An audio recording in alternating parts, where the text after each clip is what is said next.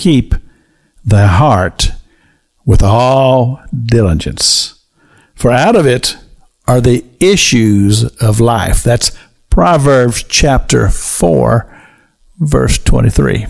Now, the writer of Proverbs is talking about what I've been talking about this week here on the broadcast concerning this young man by the name of Joseph, who was betrayed by his brothers and was cast into a pit. This is after Reuben had intervened to keep him from just killing him outright.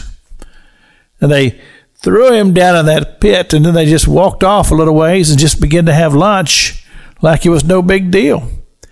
And they left him down there with no water, with no food, with the intention of just leaving him there to die, to starve to death. And then here come that train of merchantmen, and they were on their way to Egypt. And Judah, he saw that, and he says, look, he said, we're not going to make any money off this kid down there in the pit. Why don't we sell him? And that's what they did. They took him out of the pit. They sold him to these merchantmen for 20 pieces of silver. And then they concocted this plot to try to cover it up and to tell Jacob the father this big lie. And all the while, Joseph is a prisoner now. Here, in just a little while ago, he was walking across the flat, heading toward where his brothers were, who were watching him from a higher advantage. No telling what was on his mind. Probably just thinking good thoughts.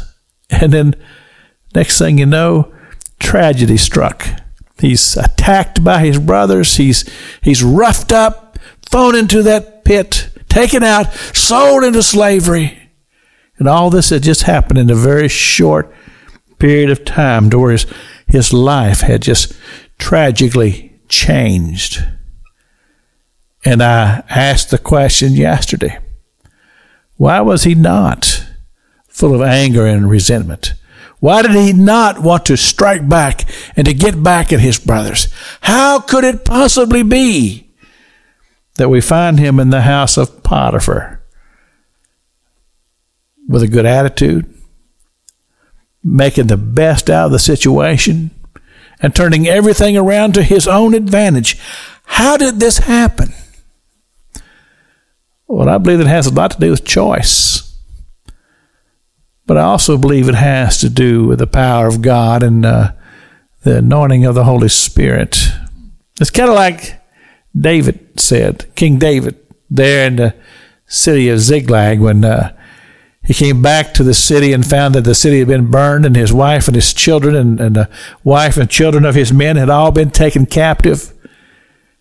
And it says that David encouraged himself in the Lord. Well, this just simply tells me that it's possible.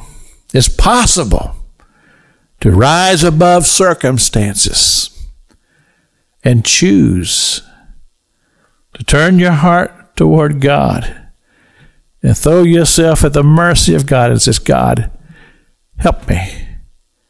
Help me to guard my heart.